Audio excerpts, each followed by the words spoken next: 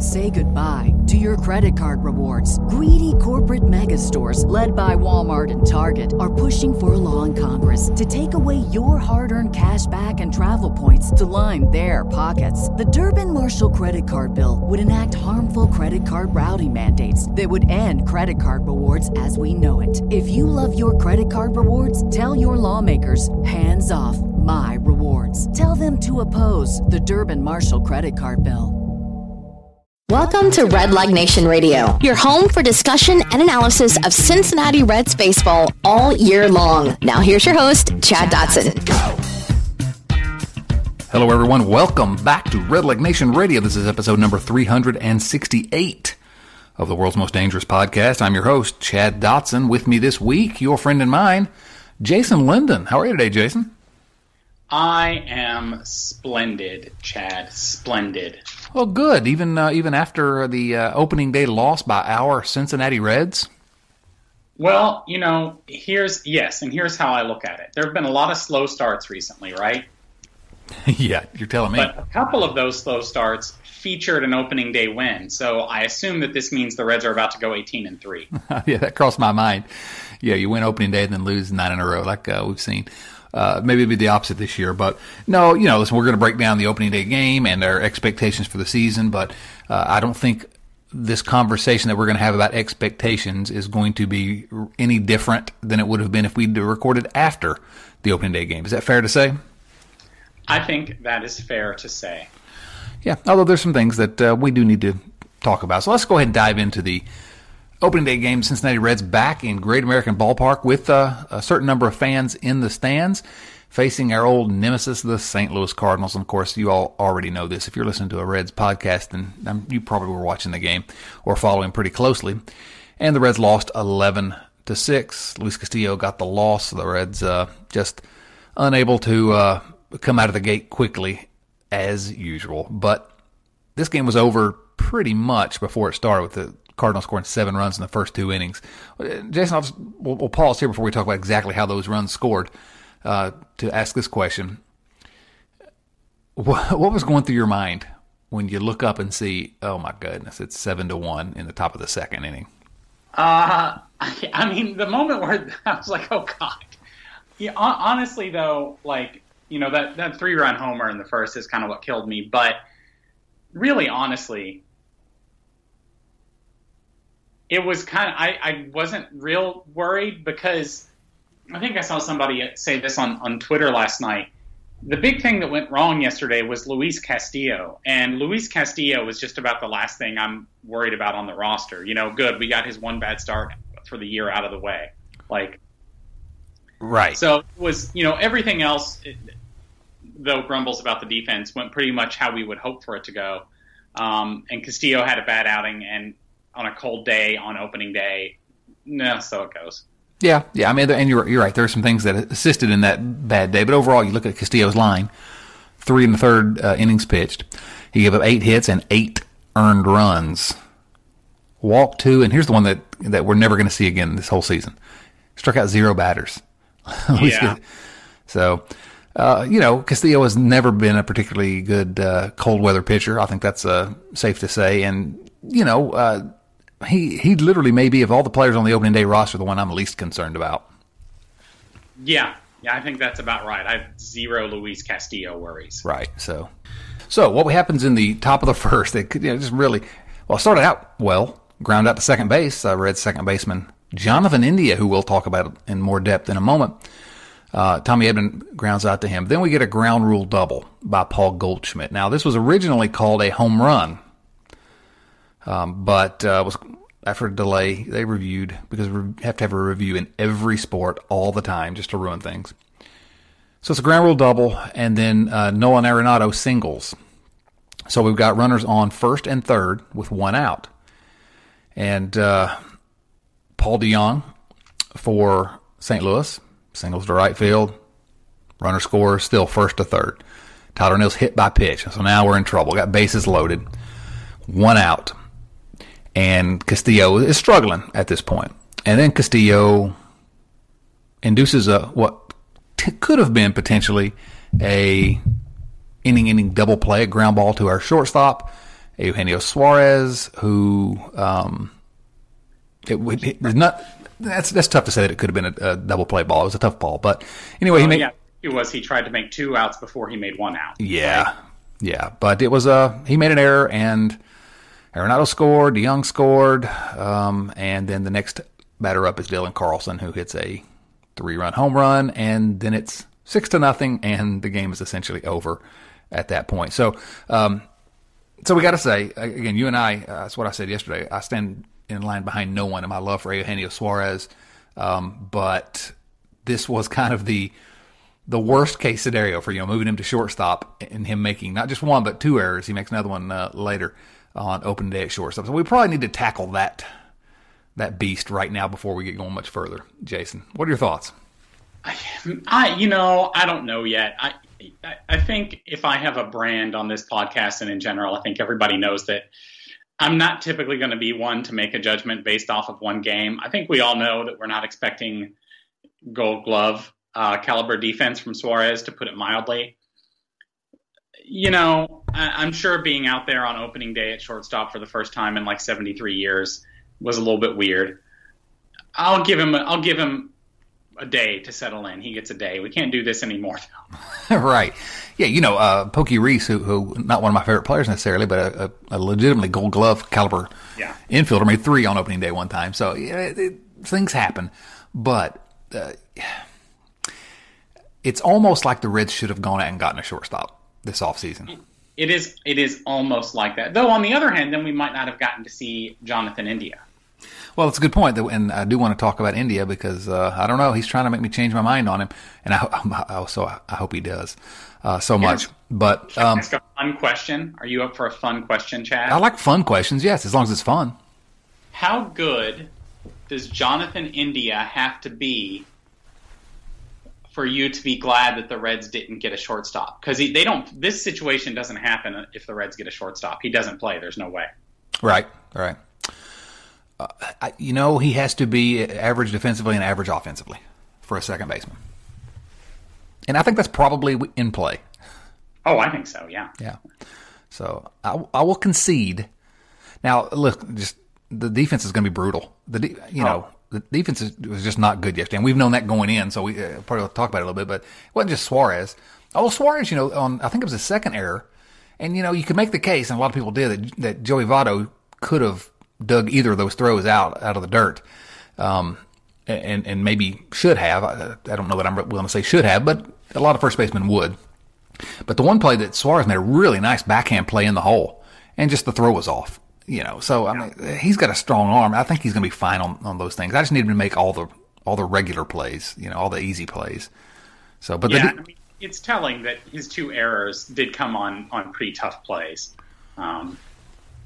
Yeah, and so I'm not going to hammer Suarez about anything he does at shortstop because he's a third baseman and he's playing out of position, and that's kind of his fault because he did lobby for it. I understand, and that's fine. You're a more valuable player if you can be a big time hitter and be shortstop, and that's kind of a point I made a couple weeks ago, which is that if he does hit like Eugenio Suarez, he's going to be one of the top 2 or 3 hitting shortstops maybe in the league. And whether if his defense can just be average, and I don't know that it'll be average, but I don't know that. Here's my prediction: Eugenio Suarez will not make 2 errors in every game. That I would agree with that. What I find interesting is that I was thinking about this during the game and kind of before the game yesterday. 5 out of 8 of who we expect to be the regulars are playing in a position that is different than you would have seen them at a year or 2 ago. That's true. Moustakas went from third to second, back to third. India went from third to second. Suarez is from third to short. Castellanos is from third to the outfield. And Senzel, of course, we all know.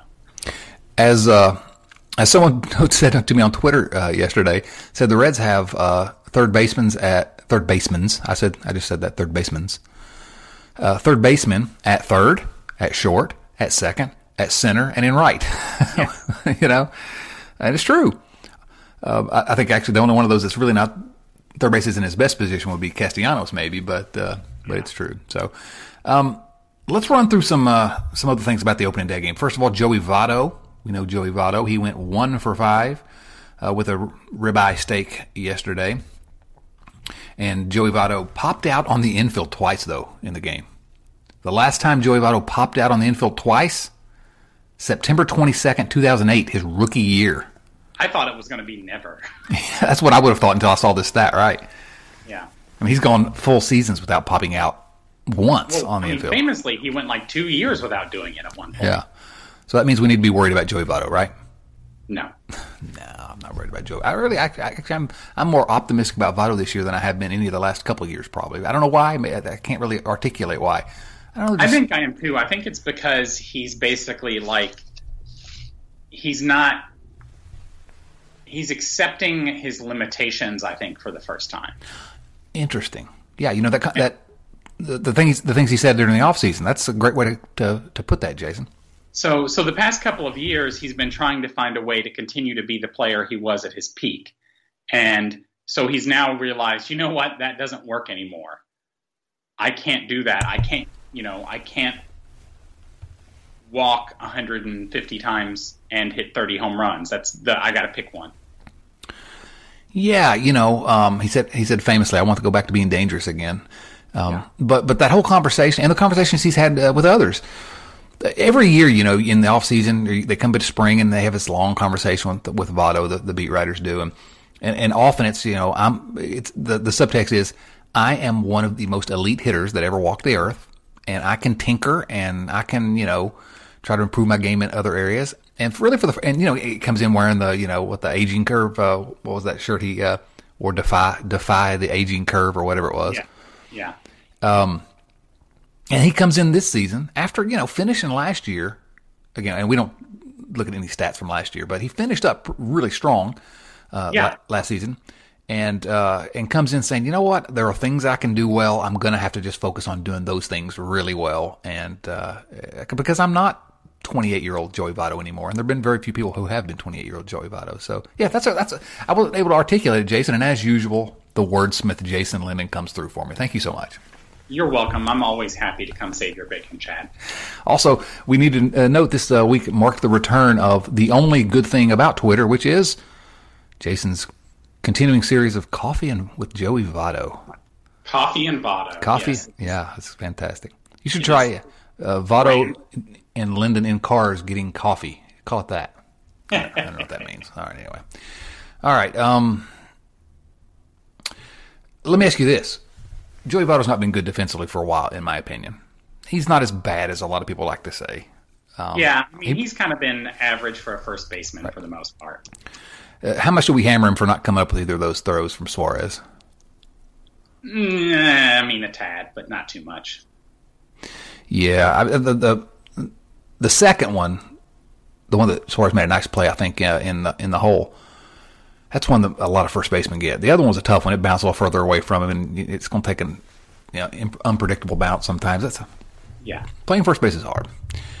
One of the things that I'm kind of a fan of, and we've gotten better at, I haven't looked it up for these particular plays yet, but is just the thing they can do now where it's like the percentage, how often does a player make that play? I don't even know if they have it for first base throws yet. But, you're right. One of those was tougher than the other, but neither of those is a made 100% of the time play by any first baseman. Right. That's absolutely true. Even if you've got Keith Hernandez out there, every once in a while he's going to miss one of those. Oh, I'm Keith Hernandez. A little Seinfeld reference for you there. Wow, you go to looking for I was trying to think in my head of a good defensive first baseman because I was going to, say something, and you went with Keith Hernandez, man. That's really going back into the archives. I like it. Well, it's not very often that you see a first baseman and think, wow, that's some defense. Right. It's true. They are few and far between, and we should always remember that. That's true. Pretty good hitter, too, a former MVP for an awful team. Okay, so now one other thing I wanted to mention, and then we'll talk about some individual performances, but really, a lot of people were like, oh gosh, same old Reds. And I get it, man. They gave up 6 runs in the top of the first inning of the first game. And this is, we've said each of the last couple of years, the Reds really need to get off to a hot start to kind of try to repair some of the relationships and try to convince people to get on board with this team. And so I get all the people that were like, oh, here we go again. I'm done, But the Reds did score 6 runs. And against a good pitcher, Flaherty, the Reds also could have scored so many more. Maybe this is something that's not going to be cleared up. Maybe it's just doing the little things is something that the Reds are not going to do, and this is going to screw with them all season long. But in the 6th inning, the Reds had bases loaded, 1 out. Nick Castellanos was at the plate, and he hit a line drive to left field, and Tyler Stevenson was on second base and just took off running, thinking it was going to be a hit. And it did kind of look like it was going to be a hit, but so he gets doubled up. It was because it was caught and gets doubled up, inning over. So, Jonathan India was on third. He tagged up to score, so that run didn't count. So that would have been the 7th run. And then you've got runners on, at least first and second with 2 outs and still a chance for more. Just a toot blend that we can't have. In my opinion here, that was the most forgivable oops of the day. And the reason is sometimes rookie's going to rookie. And it did look like it could get down for a hit. I mean, you gotta make sure it hits the grass, but still. I mean, here he is. He's playing on his first opening day. He's a rookie. Yeah, he got a little bit of playing time last year, but it wasn't that much. It was barely a cup of coffee even. And, whatever. Rookie's going to rookie. But, with regards, they could have scored a lot more yesterday, but it kind of, I was listening, and it honestly, it made me kind of feel good. And the reason that it made me feel good is this. Do you know which team, Chad, led all of baseball in runners left on base in 1975 and 1976? Oh, I'm sure I know who it is, yes. The Big Red Machine. Yeah, that's right. Because, people get frustrated, and various people associated with the Reds over the years have gotten frustrated at all the men left on base. But if you're leaving a lot of men on base, it just means you're getting a lot of men on base. And that means runs. Yeah, I want the Reds to lead the league in runners left on base every single season. Me too. Because you're giving yourselves opportunities. One other moment that we have to mention, I think it was the 4th inning, kind of sinking liner to center field. Nick Senzel, the Reds starting center fielder, goes to get it, makes a beautiful diving catch. And 4 innings into the season, Nick Senzel comes up hurt. And this is, people hammer me on Twitter because I've been a Senzel guy, for a long time. I believe if he can stay healthy, that's a big if, I believe he's a star. Still believe that. This can be his breakout year. And evidently, David Bell says he's going to be ready for the weekend. He's fine. It was his shoulder. But, you see him get up gingerly, and then he comes out of the game the next inning. What are you thinking at this point, Jason, about 4 innings into the season? Nick Senzel. I mean, this is his, honestly, and I'm a big Senzel guy too, as you are, and I'm a ton of optimism about him. But if he can't put it together this year, it's going to start to be time to think about it. Yeah, no, absolutely. And again, if you and I are saying that, because we see the talent, but at some point, you've got to grab the brass ring, right? You got to do it in the big leagues. Yeah, I mean, kind of, you worry that it's to the point now where you start to worry that it's maybe a bit of an Austin Kearns scenario. You know what I mean? Oh, yeah. I mean, a ton of talent, but just injuries sap it. I mean, I don't think any of us will ever forget Austin Kearns when he first came up. Oh, no. A legitimate star. Yeah, oh my God. But then just could not stay healthy to save his life. Here's the thing. If Senzel can stay healthy, and again, I'm not going to predict that he's going to, because he really didn't have any injury problems until that fluke in the minor leagues, and then the vertigo, and now it seems like everything's happening to him. And somebody says that I get 15 people in my mentions every time he gets hurt saying, "Oh, he's made of glass." Some people are prone to injury. We watched Eric Davis in Cincinnati, who was a Hall of Fame level talent. That on the broadcast last night. It's the game is hard on your body, and some people's bodies can handle it, and some cannot. And you know what? If he'd have pulled up and just fielded that ball on the bounce, he's healthy today.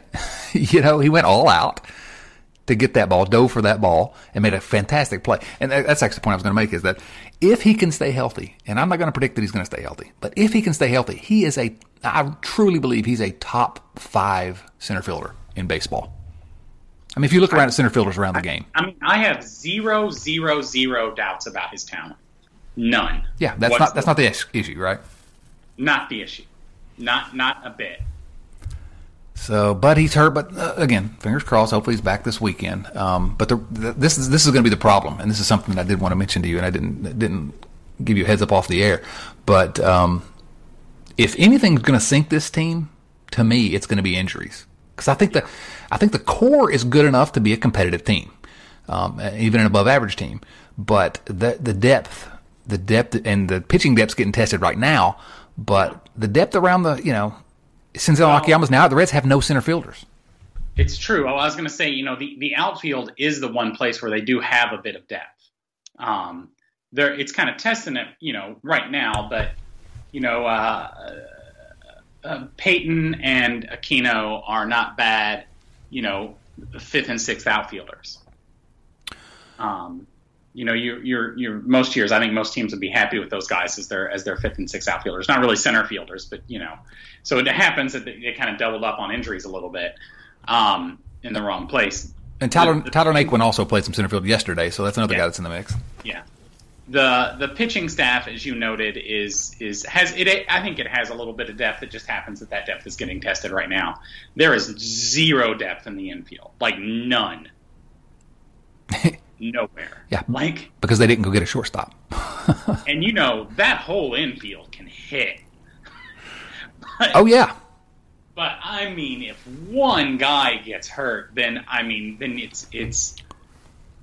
Whew. I mean, it's Kyle Farmer. I mean, it's Alex Blandino, who I like Alex Blandino, but you're taking a big step down. Yeah. Well, I will say, I think Blandino, anywhere but short, can fill in competently for a while. I have said many times, and I still think this is true, that he is an average to slightly above average major league hitter. He's going to get on base. He just hasn't had opportunities. So I won't be surprised if he has a pretty nice season as sort of a guy off the bench. But yeah, it's a big step down from anybody. Yeah, I still need to see more of Blandino right now. I was really happy to see that he made the opening day roster because I was kind of high on him like you. I think he could be. I always thought that guy could play 5 or 6 years as a starting second baseman for somebody. And he had the big injury, and he's never really gotten the chance. But the key is he gets on base, and again, I don't think he can handle shortstop defensively. But at second, I think he's probably above average defensively. And so he's just never gotten the opportunity because of the injuries and because of the way circumstances have been. And I'd hate to see a guy that could have a career not have a career, but there are dozens upon dozens of those guys that walk this earth today. There is a universe where Alex Blandino for 4 years is, their very average second baseman on an average to good team. Right, yeah. Yeah, he's a guy that, we'd like to upgrade there if we can, but he's not killing us. He's the least of our worries, Yeah. But yeah, the infield is just incredibly thin. Incredibly thin. It is indeed. Now, let's talk about some individual performances. First of all, let's talk about the bullpen. Let's get there because we've already talked about Castillo's bad start, but we have to kind of mention that the bullpen came in, and I've got big-time questions about this bullpen. And every single one of the names on this list that pitched yesterday, I've got big questions about. But, Cam Bedrosian came in, didn't do particularly well. 2/3 of an inning, gave up a hit and a run. Yeah. But then you got Sal Romano, Big Sally, 2 innings, no runs, strikes out 2, walks 1. Carson Fulmer, who, screw Carson Fulmer because he went to Vanderbilt, and Vanderbilt once beat Virginia in the College World Series championship. And then Sean Doolittle, who won a national championship with the University of Virginia. Just had to bring it back there. Sorry, Jason. I know you get irritated when I do that. But, 5 innings. Fulmer went 2, gave up no runs, 2 strikeouts, no walks. Doolittle gave up a hit, but struck out 2 in the 9th inning. Fingers crossed. We don't put any stock in spring training stats. And so, I know Doolittle was awful out there, but, don't make too much out of 2. Well, yeah, and yesterday, let's be real. with the exception of Doolittle, we saw the bottom of the bullpen. That's why I was so encouraged by it. Yeah. Yeah, and so that is encouraging. I mean, those guys came in, they collectively struck out 7 batters in 5 2/3. Like, they were competent. Yeah, they were fine. Yeah. Especially, Big Sally. I was there for his first big league start, and one section over from his whole head. I must have had 70 people there. And I don't know. I've always I like the guy. I don't know what he is. He is very likable. He's a big goofy guy. Like, you want to root for him. You do. It's hard not to root for him. And he's had some ups and downs. There was a time where we were like, hey, let's pencil this guy in. When he first came up, he had a good half a season with the Reds. There's a thought he could be a solid number 3, number 4 type starter. Yeah, and then it kind of fell apart, and it's taken him a few years, but he's kind of put it back together, like a lot of guys do. I mean, becoming a major league pitcher, a good major league pitcher for so many people is not a straight line. Yeah, it's hard. Yeah, and if he's a middle reliever, a guy that can get you innings out of the bullpen, hey, he's still a major leaguer and can help this team, I think, because he does still have some stuff. So no option. So he's here. They got to expose him if they try to send him down. So that's maybe why he was here. But also, fingers crossed, I guess I'll say that. Now, Jesse Winker, you and I have never had a podcast where we didn't talk lovingly about Jesse Winker. Here's my hot take of the day. Jesse Winker went 2 for 4. He had a double, had a walk, got on base 3 times. Jesse Winker will be one of the top 10 leadoff hitters in baseball this season, and maybe top 5. Now, how crazy is that? It's not crazy at all. He's going to get on base, man. That's what we need. And he's hitting the ball hard. He picked up right where he left off, didn't he? He really did. And, one of the things that I could easily see is Jesse Winker leading the league in on-base percentage. No question. No question. Easily. I mean, Jesse Winker is, what's he, 26 now? 27? I don't have it pulled up.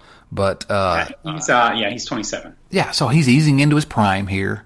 Just last year, and again, I just said we're not going to talk about 60-game season stats, and we're not, because you don't know what to make of them. But the fact of the matter is, during that stretch, Jesse Winker was an all-star level performer.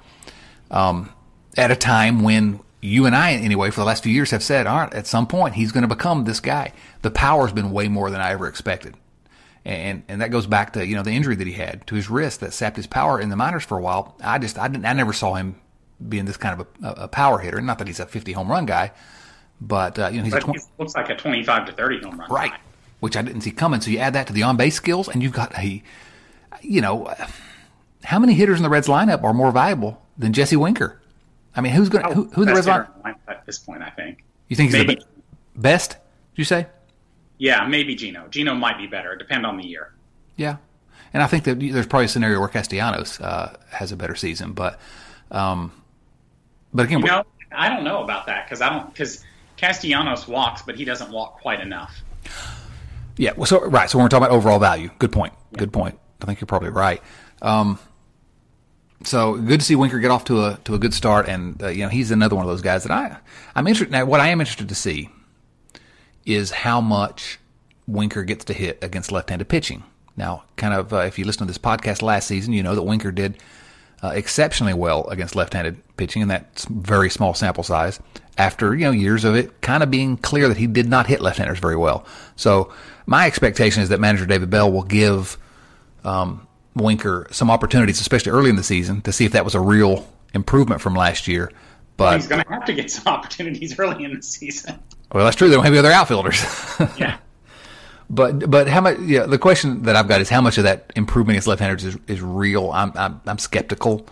But even a tiny improvement means that you can use him more often. But the fact is he still rakes right-handers, and there are more right-handers than left-handers. But any thoughts about that? I agree. I mean, if there's anything that Jesse Winker takes pride in, it's his hitting. And I know that he kind of approached it with a chip on his shoulder about the whole he can't hit left-handers thing. So we might see a real genuine improvement. But, like going down sort of the Winker path and thinking about his on-base percentage, and what it could be kind of an unexpected, I guess, bonus with this lineup that I hadn't really thought about before now. Let's hear it.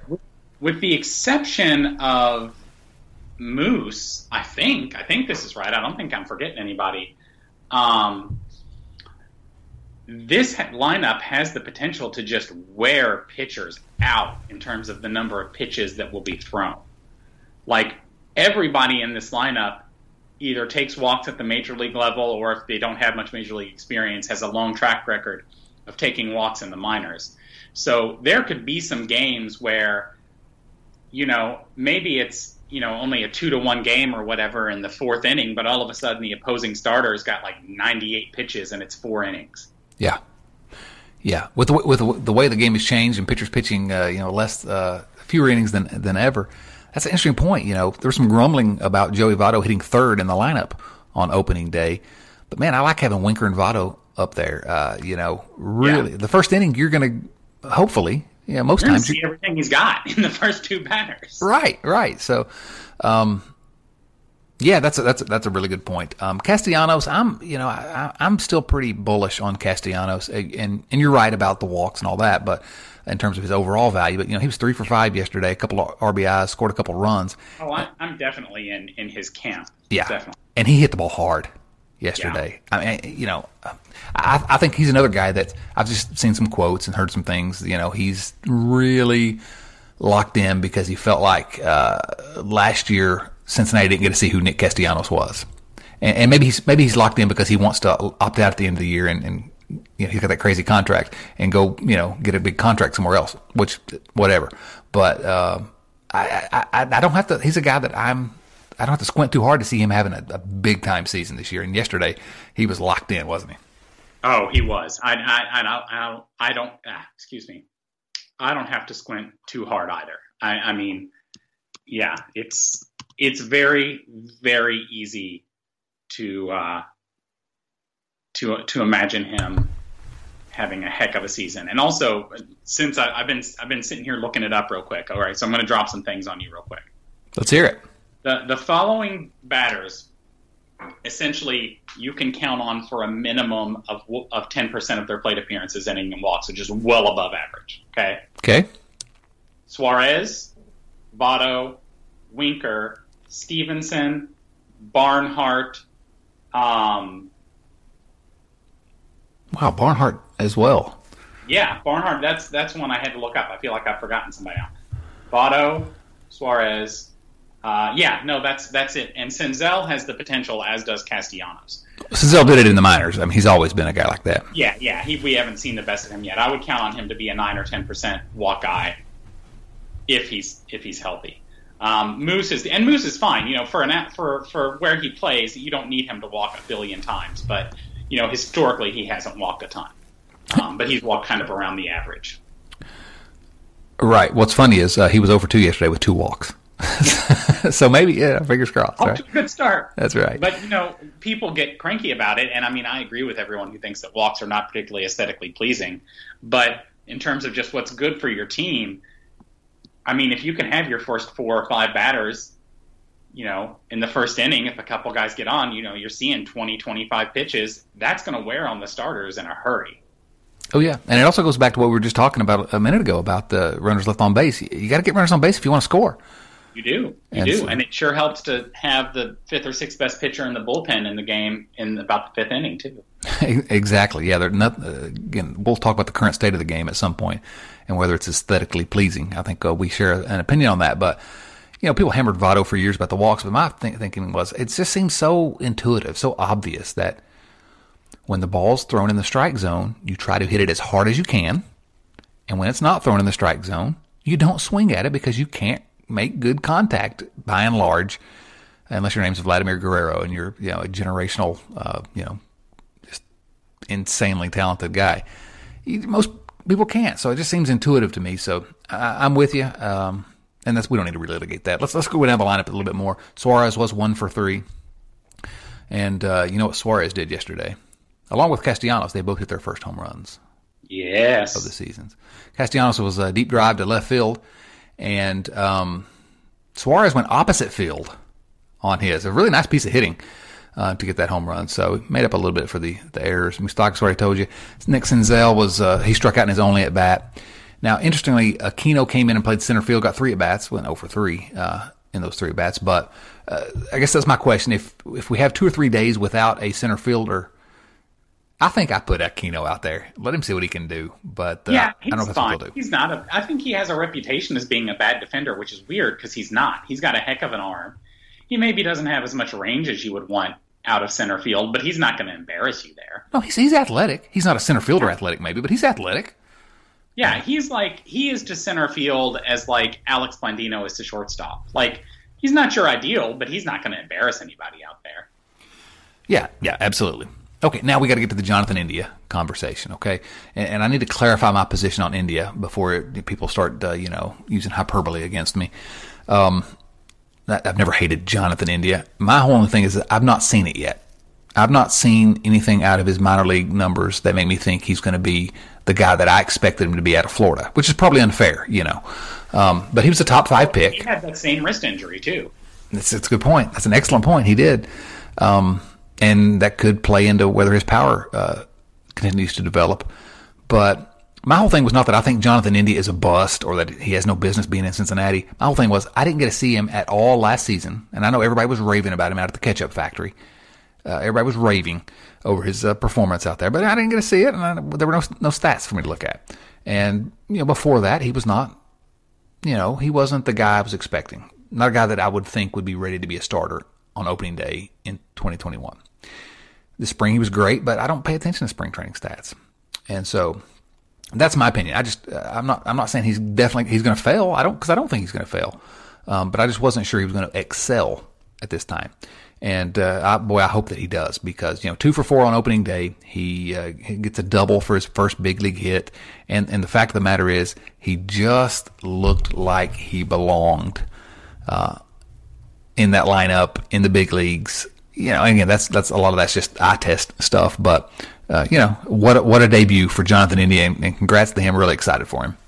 Yeah, indeed, and it feels like it's been a while since this happened, but we finally had a prospect who, through the weirdness of COVID times, somehow managed to debut exactly on schedule, right? Like, first round pick in 2018, you're like, well, college kid, 2021, he should be ready to go, right? Right, true, yeah. Give him a couple of years to season, and then let's go. Trivia time. Jason Lennon, who was the last position player? Chris Sabo. You're so good at trivia time that you couldn't even let me get the question out. I love it. Jonathan India was the first position player for the Reds to make his debut on opening day since Chris Sabo in 1988. All right, here we go. Who's the last Cincinnati Red to debut at second base in the big leagues? Isn't that Peter Edward? Yeah, that's pretty good educated guess. Yes, Pete Rose, 1963.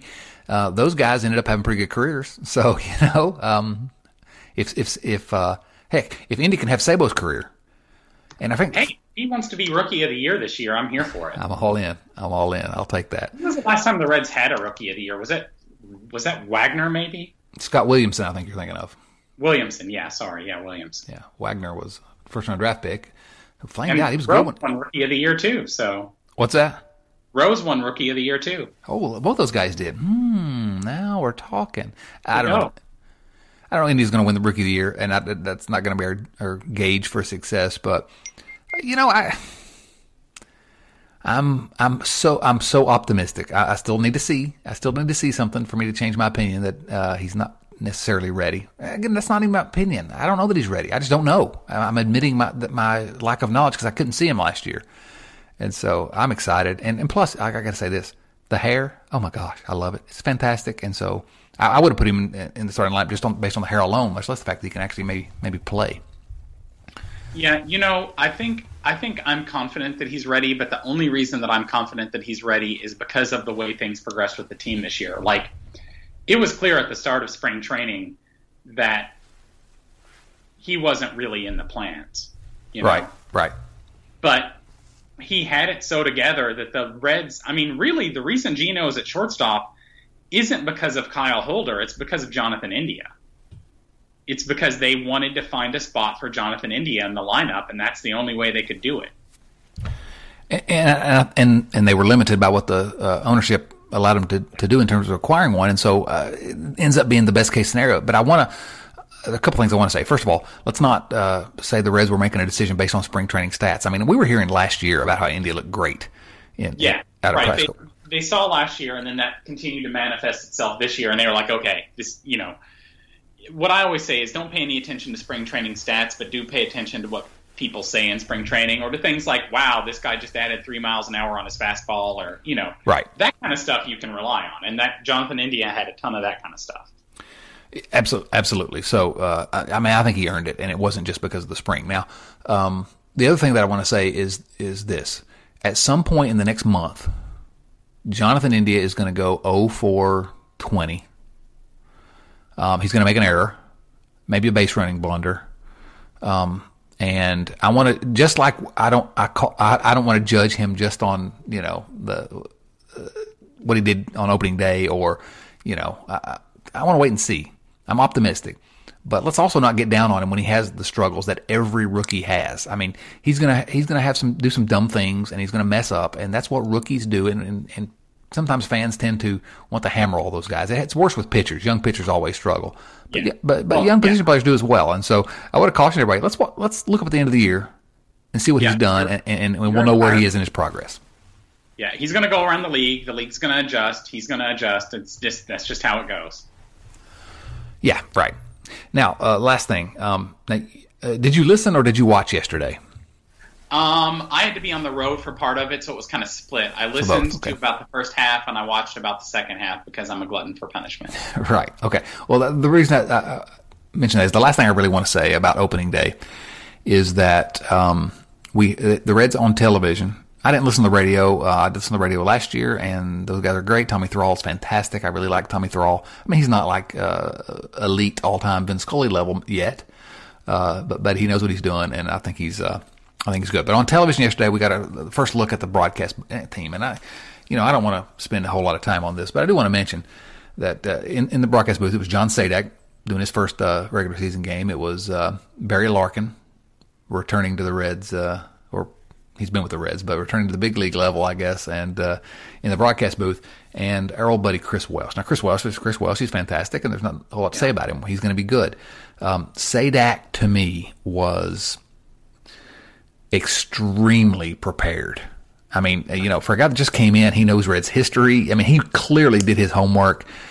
And again, we don't have to compare him to anybody in the past, but I was extremely impressed with that guy. I don't know if you have any thoughts about him or not, but I do. And I will just put it this way. I found myself in both formats yesterday enjoying the audio portion of the Reds more than I have in years. And it was great to have somebody come in, you're right about Sadak, that prepared, like clearly spends significant time like doing research, coming in. I mean, it's, is here to do the job and show that he can do the job. I felt like an elite, really broadcaster. He's fabulous so far. Yeah, small sample, so as we say, and he may turn out to be awful, but I don't know. Just for opening day, he really stood out to me. Now, maybe it stood out because I gotta watch how I gotta say this because I don't want to say this. Barry Larkin is my favorite baseball player of all time. Barry Larkin did things on the field that just blew me away. He played his entire career for this team. I watched him as a rookie all the way to his whole career, and so he's my guy, number 11, Hall of Famer. You don't like him in the booth? I think he's fine in the booth. I thought he was horrible. Well, I mean, I didn't catch too much, but the all of it. But the part that I caught in at least the second half, I thought he was all right. It was pretty typical, like player with player insights kind of thing. Well, I would say and maybe I'm wrong. I hope I'm wrong because I love the guy. I don't want to dislike him in anything he does. But I heard back when I played at least 3 times. and I heard, and the amount of time he praised "quote unquote" productive outs. Yeah. It makes me glad that he's not the manager. I mean, he's one of these. I like bunts. I don't know. Maybe I hope I'm wrong. He is a little old school in that, and I might have trained myself to just ignore that stuff a little bit. Yeah. So I don't know. I'm hopeful. Fingers crossed, because I love Barry, and I hope he does well. Friend of the podcast, Barry Larkin. So I don't want to, Yeah. Okay. So any final thoughts on opening day, Jason, before we put that one to rest? No, I don't think so. I think hopefully we'll have a better result tomorrow and go from there. Amen. All right, let's run through some viewer mail questions if we could here, Jason and Lyndon. Viewer mail. These questions come from our friends at patreon.com/redlegradio, where you too can support the podcast. Get on the pirate ship here. That's not a pirate ship. I hate the pirates. But join the family, I guess. I'm trying to figure out a good way to put that. Now, I got to say, we do have some friends that have joined us since the season started. And you can, again, you go to patreon.com/redlegradio. You can, for a couple bucks, you get access to the Slack channel and joining us in the conversation. A little bit more, you get a chance to do some other things. Go look and you can see all the levels. But we got some people I need to thank this week that have joined up with us to be members of the family. First of all, Dexter Albertson. Now, thank you so much, first of all, for joining us at Patreon. We always give a position to our new members on our Red Leg Nation Beer League softball team. Dexter Albertson sounds an awful lot like a slick fielding shortstop to me. What do you think? Yeah, that seems right. I like it. Shortstop it is. Yeah. Shortstop Dexter Albertson, you're the best, you're Gold Glove shortstop. Thank you so much again. Brad Middlecoff, thank you so much for joining up for a full year. I can't tell you how much I appreciate that commitment. Brad Middlecoff. I don't know. Maybe it's because the middle and then I'm hearing a middle reliever there. You got any other thoughts? I mean, I think definitely a middle reliever. That with a name like that, it just has to be. Yeah. Not a lefty though. He's not a one out guy. And we don't have those guys anymore. But he's a right-hander who throws hard. Maybe he's one of those like workhorse multi-inning guys. Yeah, like a TJ Antone type. Maybe they can go multiple innings. Yeah. Yeah, I think you're right. Now, also have to thank Kent Schroeder. Kent Schroeder, man, thank you so much for joining us again with a year-long commitment. You're going to make me keep doing this podcast if you keep doing that stuff like that. But Kent Schroeder, where do we see Kent Schroeder? I'll let you tell me, Jason. That feels like a center fielder to me. Ooh. Schroeder feels like a center field name. I don't know why, but it just does. Okay, yeah, well, that's basically what we're going on. I'm going to say that, but I'm hearing he's not exactly Billy Hamilton in terms of foot speed, but he's at least an average defensive center fielder. But this guy gets on base. Yeah, I agree. Yeah. Kent Schroeder, you're an on-base machine. Thank you so much for joining us. And also I got to give a shout-out to a guy who's kind of rejoining us a little bit, Brian Bowdy. Brian, been a friend of the podcast for a long, long time. Brian, you're going to be the associate manager sitting right next to me on the bench giving me all the advice, okay? Is that all right? Let me know on Twitter. All right, let's answer some of these questions. We've got a few of them opening day questions. First question comes from Andrew Scott Wills, who asks, how worried are we about Geno's defense? Now, we kind of talked about that, and my thoughts are I'm worried because I don't think he can necessarily handle it, but I'm not any more worried today than I was before opening day. What about you, Jason? I mean, that's mine exactly. I think, it'll be what it'll be. Yeah, it'll be what it'll be. Jerry Saduff, I hate to join the chorus of people asking this. I know, Jerry, I get it, buddy, because I hate it as well when I have to ask the same question. But can we ever expect Nick Senzel to remain healthy enough to be a steady contributor on this club? What do you think, Jason? I mean, if you had a gut. This year is the year. But is he going to do it? What do you think? What's your gut feeling? My gut feeling is yes. Too many of his injuries have been too fluky. Yeah, but we're getting also. I agree, that's what I've always said, and we've had that conversation. And I think I'm going to say the same thing as you. I'm going to agree with you there, but we're getting to the point where it's kind of getting. It is. We're getting a lot of data points on the other side. I don't know. Darren Fessel asks, who is the greatest Red of all time, and why is it Jonathan India? I'll let you handle that one, Jason. I mean, it's all about the hair. It's the hair, baby. It's the hair. I love the flow. John Majewski. He asks at patreon.com/redlegradio, should Bell, this is Reds manager David Bell. By the way, can we just, I hate to do this, but I felt like at some point we ended up mentioning it. Send some condolences to the David Bell, Buddy Bell, the Bell family. Yeah. David Bell's brother, Mike Bell, found out he had cancer 6 months ago and passed away this past week. And so just it's a heartbreaking story for a guy that evidently everybody, he did play in the big leagues briefly, but was a coach with the Twins this year, and it's just condolences. It breaks my heart. He's my age. Mike Bell's my age, and so I'm thinking this guy is a big league coach and well liked by everybody. Just I'm sorry for that tangent. I don't know if you have anything you want to add to that, but just it broke my heart this week. It is, when we do need to offer condolences. That's, kind of same deal. He's not much older than me, and we're both at that age right now where it's like stuff like that happens, and it's scary, and it's heartbreaking for the family. Reminds me a little bit of when Votto's dad died. In the middle of the season, you think about that, like it's heartbreaking. Yeah. And I had another good friend in my life who's just a little older than me, but tragically passed away this week. It's been not a good week in a lot of ways, and so. But let's put that behind us and get back to the ridiculousness of this podcast. Condolences to the Bell family.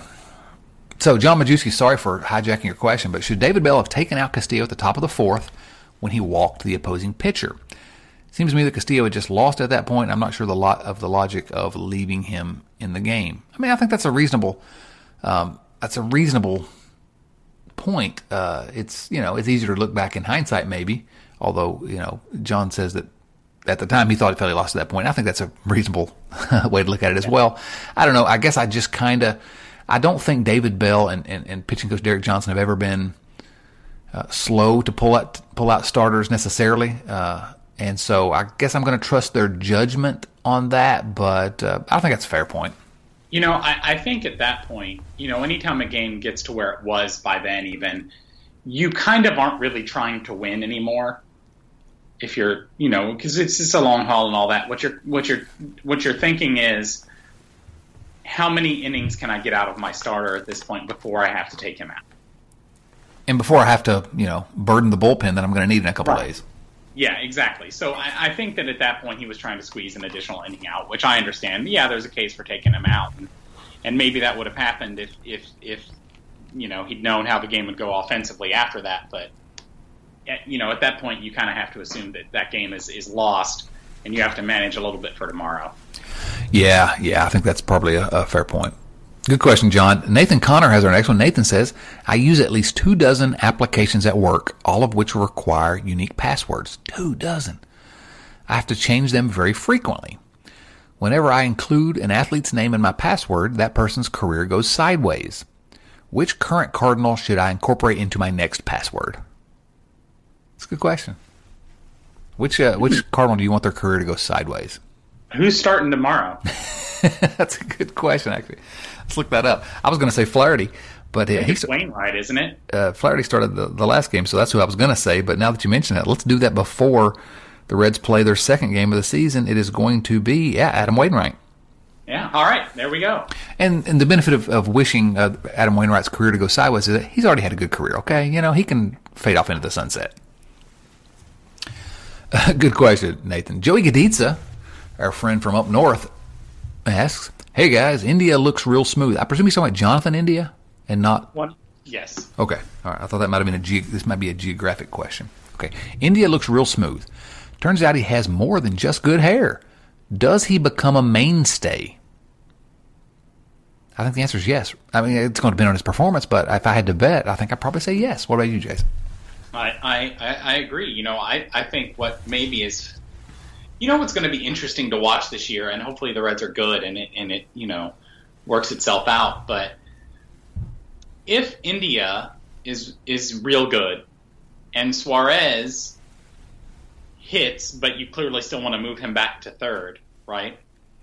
Yeah. It gets crowded there. It does. That's true. I don't know.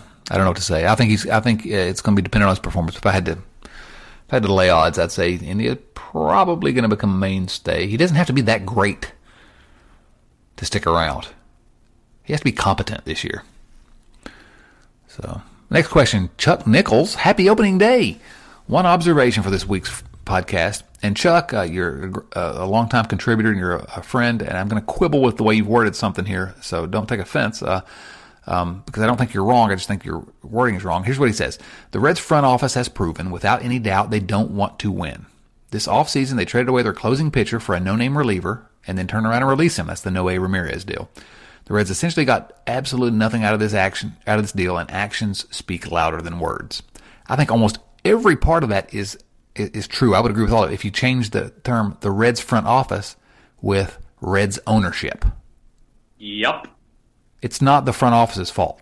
And I mean, maybe you're including the front office or the ownership within that, heading front office. But that's almost still, though, not fair to the people who have to actually run the team. Yes. I'm telling you now, this is Bob Castellini saying you cannot spend. Nick Kroll and that baseball they got this is the best baseball operations department. I would say maybe it's better when Dick Williams was there because he's the one that kind of turned it around. But and we miss him. It's the best baseball ops department the Reds have ever had, no question. Ever. Well, you got to give Bob Hausman credit. Maybe it was a different time. But in this new era, it's absolutely the best. It's not their fault. Let me tell you something. They got Noé Ramirez in that trade because Bob Castellini would not let them get a prospect. This has been the pattern that we've seen. This is my kind of speculation.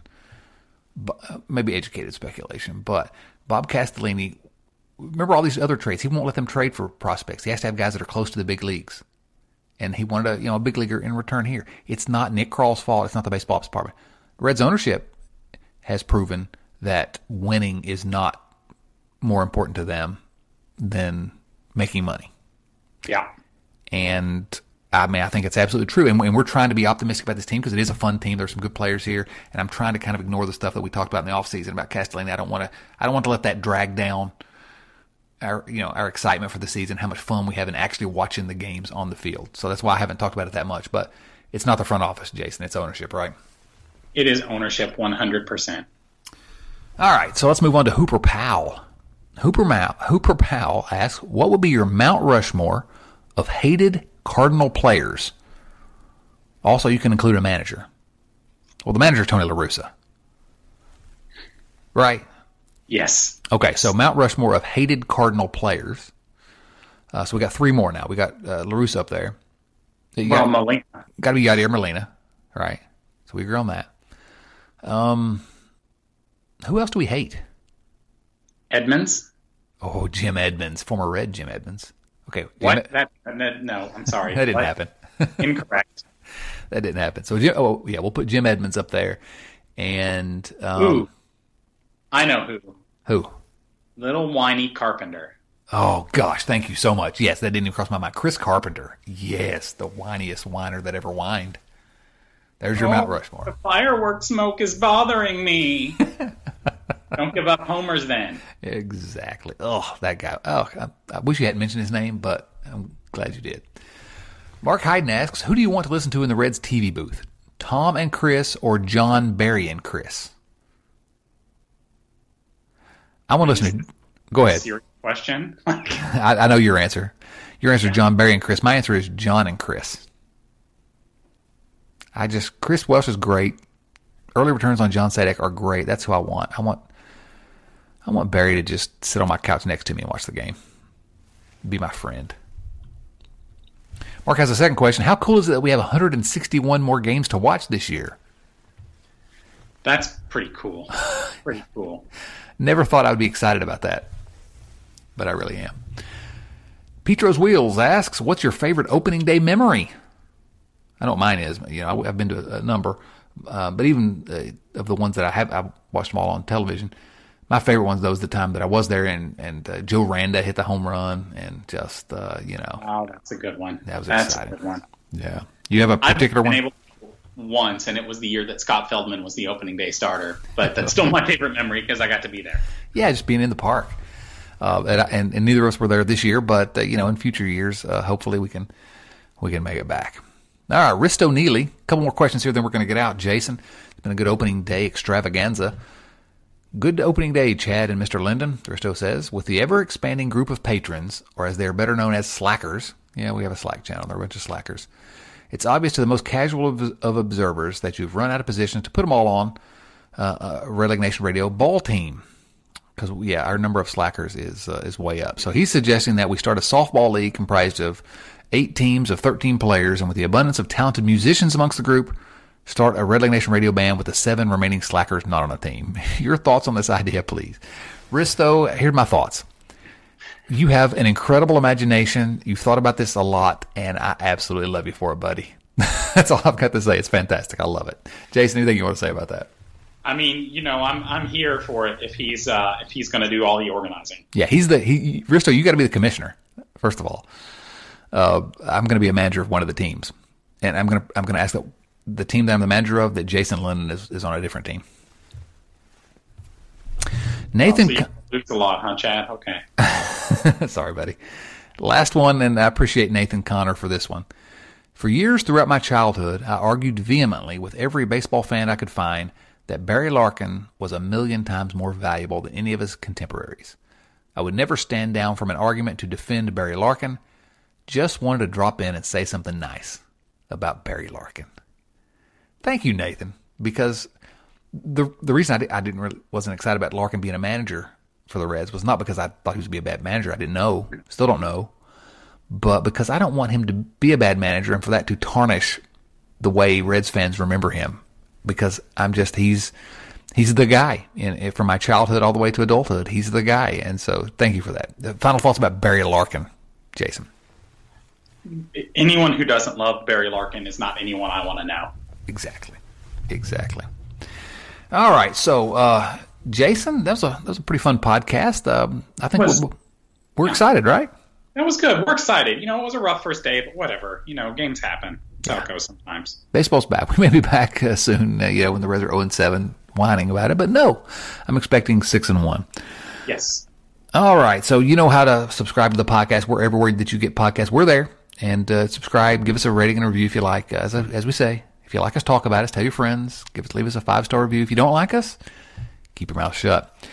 You can go to patreon.com/redlegradio. You can support the podcast if you want with a couple bucks, but you don't have to. We're going to be here every week doing the same dumb thing in the podcast feed. Follow us at Red Leg Radio on Twitter. He's at Jason Linden on Twitter. I'm at Dotson C. And you probably do not want to follow me, but follow Jason. He's a good follow. So, Jason, final thoughts for this podcast? Go Reds. Go Reds indeed for Jason Linden and Barry Larkin. This is Chad Dotson saying, so long, everyone. Thanks for listening to Red Leg Nation Radio from redlegnation.com. Subscribe to Red Leg Nation Radio on iTunes or through your favorite podcast app and join us for discussion of all things Reds at redlegnation.com. 24 hours a day, 7 days a week.